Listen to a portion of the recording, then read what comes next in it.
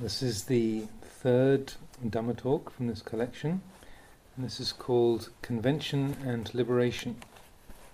And this was first published in a book called A Taste of Freedom, and it's from an informal talk given in the northeastern dialect from an unidentified tape.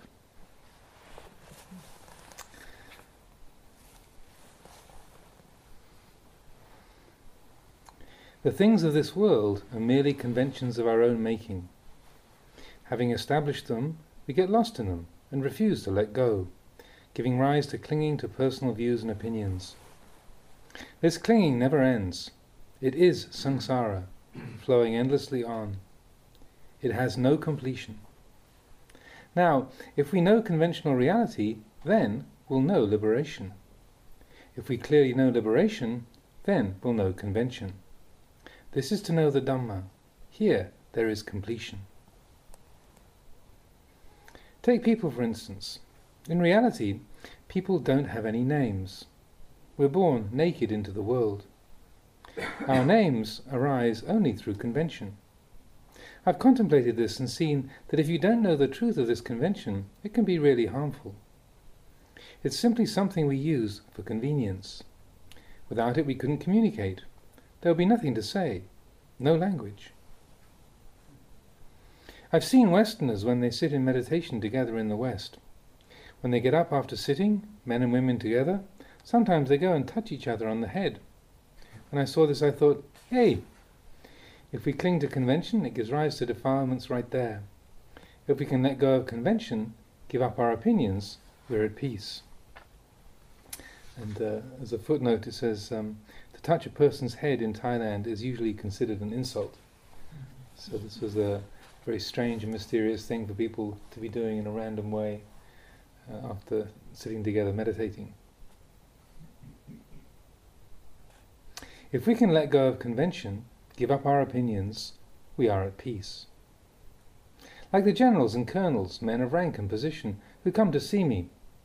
When they come they say, "Oh, please touch my head."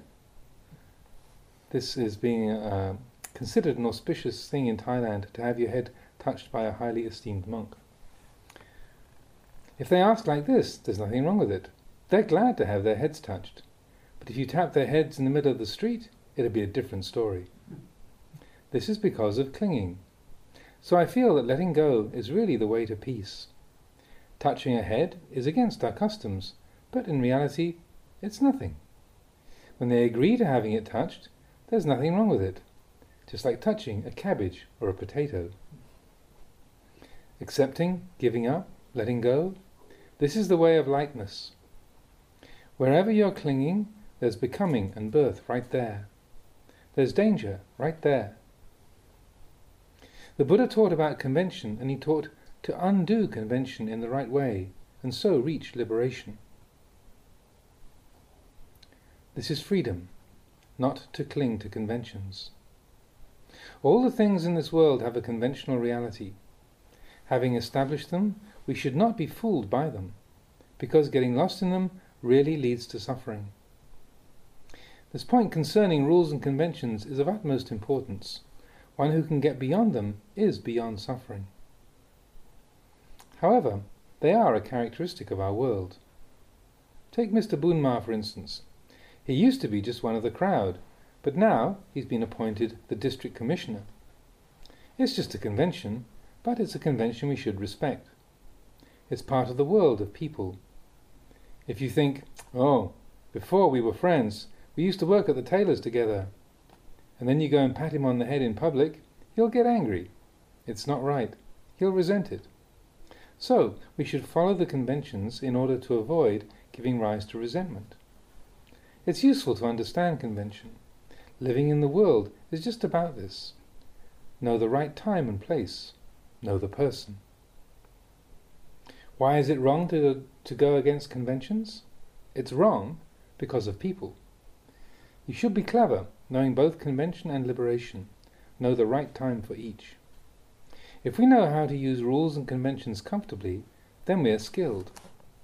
But if we try to behave according to the higher level of reality in the wrong situation, this is wrong. Where is it wrong? It's wrong with people's defilements. That's where. People all have defilements. In one situation we behave one way, in another situation we must behave in another way. We should know the ins and outs because we live within conventions. Problems occur because people cling to them. If we suppose something to be, then it is.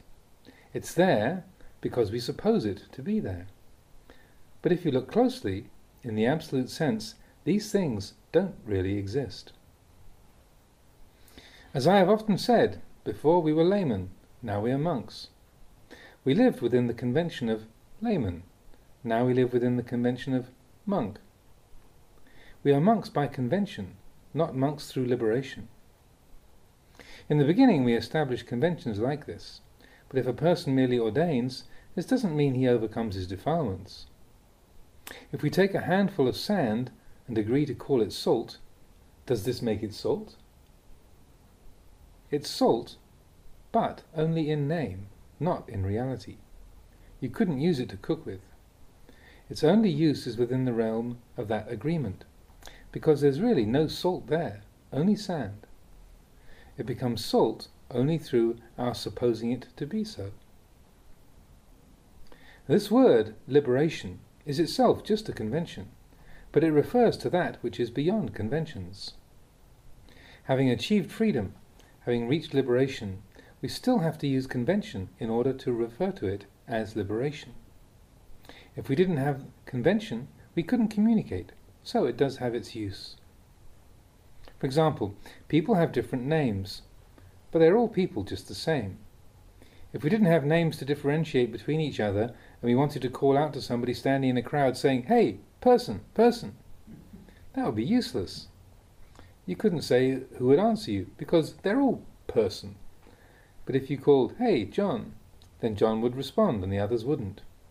Names fulfill just this need. Through them we can communicate. They provide the basis for social behavior.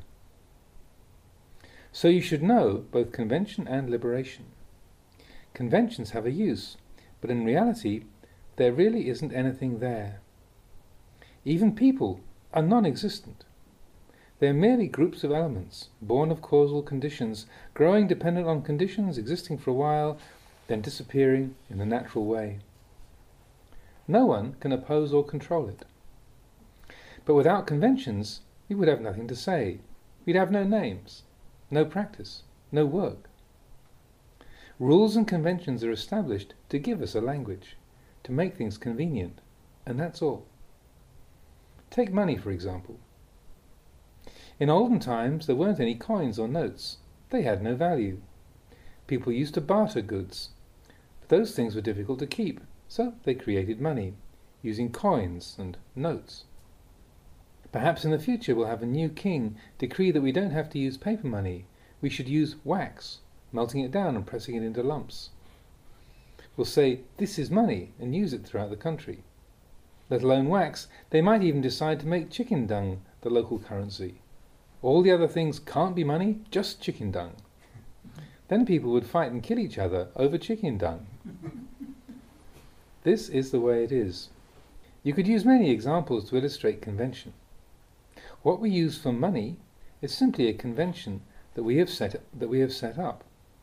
It has its use within that convention. Having decreed it to be money, it becomes money. But in reality, what is money? Nobody can say. When there's a popular agreement about something, then a convention comes about to fulfill the need. The world is just this. This is convention, but to get ordinary people to understand liberation is really difficult.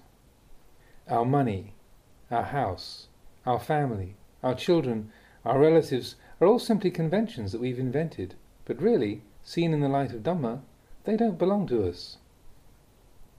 Maybe if we hear this we don't feel so good, but reality is like that. These things have value only through the established conventions. If we establish that it doesn't have value, then it doesn't have value. If we establish that it has value, then it has value. This is the way it is. We bring convention into the world to fulfill a need. Even this body is not really ours. We just suppose it to be so. It's truly just an assumption on our part. If you try to find a real, substantial self within it, you can't. There are merely elements which are born, continue for a while, and then die. Everything is like this.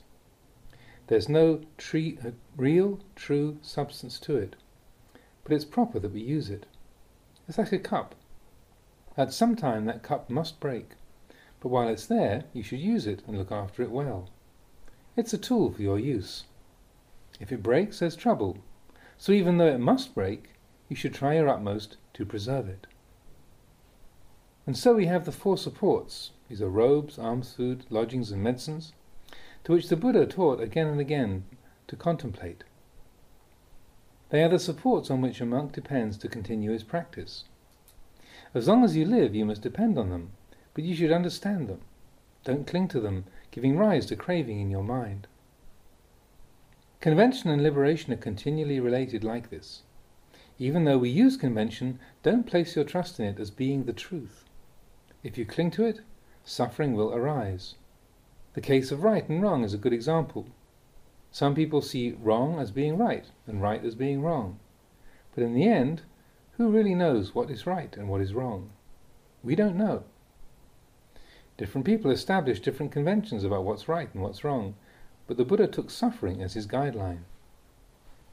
If you want to argue about it, there's no end to it. One says right, another says wrong. One says wrong, another says right. In truth, we don't really know right and wrong at all, but at a useful, practical level, we can say that right is not to harm oneself and not to harm others. This way fulfills a constructive purpose for us. After all, rules, conventions and liberation are simply dhammas. One is higher than the other, but they go hand in hand. There's no way that we can guarantee that anything is definitely like this or like that. So the Buddha said to just leave it be. Leave it be as uncertain. However much you like it or dislike it, you should understand it is uncertain. Regardless of time and place, the whole practice of Dhamma comes to completion at the place where there is nothing. It's the place of surrender, of emptiness, of laying down the burden. This is the finish. It's not like the person who says, "Why is the flag fluttering in the wind?" I say it's because of the wind. Another person says it's because of the flag. The other retorts that it's because of the wind. There's no end to this. The same as the old riddle, which came first, the chicken or the egg? There's no way to reach a conclusion. This is just nature. All these things we say are merely conventions. We establish them ourselves. If you know these things with wisdom, then you'll know impermanence, suffering and not self. This is the outlook which leads to enlightenment. Training and teaching people with varying levels of understanding is really difficult. Some people have certain ideas. You tell them something and they don't believe you. You tell them the truth and they say, "It's not true. I'm right, you're wrong." There's no end to this. If you don't let go, there will be suffering. I've told you before about the 4 men who go into the forest. They hear a chicken crowing, "Kakate!" One of them wonders, is that a rooster or a hen? 3 of them say together, "It's a hen." But the other doesn't agree. He insists it's a rooster. "How could a hen crow like that?" he asks. They retort, "Well, it has a mouth, hasn't it?" They argue and argue till the tears fall, really getting upset over it. But in the end, they're all wrong. Whether you say a hen or a rooster, they're only names. We establish these conventions, saying a rooster is like this, a hen is like that. A rooster cries like this, a hen cries like that. And this is how we get stuck in the world. Remember this.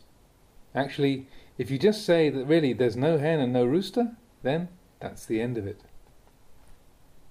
In the field of conventional reality, one side is right and the other side is wrong, but there will never be a complete agreement. Arguing till the tears fall has no use. The Buddha taught not to cling. How do we practice non-clinging? We practice simply by giving up clinging, but this non-clinging is very difficult to understand. It takes keen wisdom to investigate and penetrate this, to really achieve non-clinging. When you think about it, whether people are happy or sad, content or discontent, doesn't depend on their having little or having much.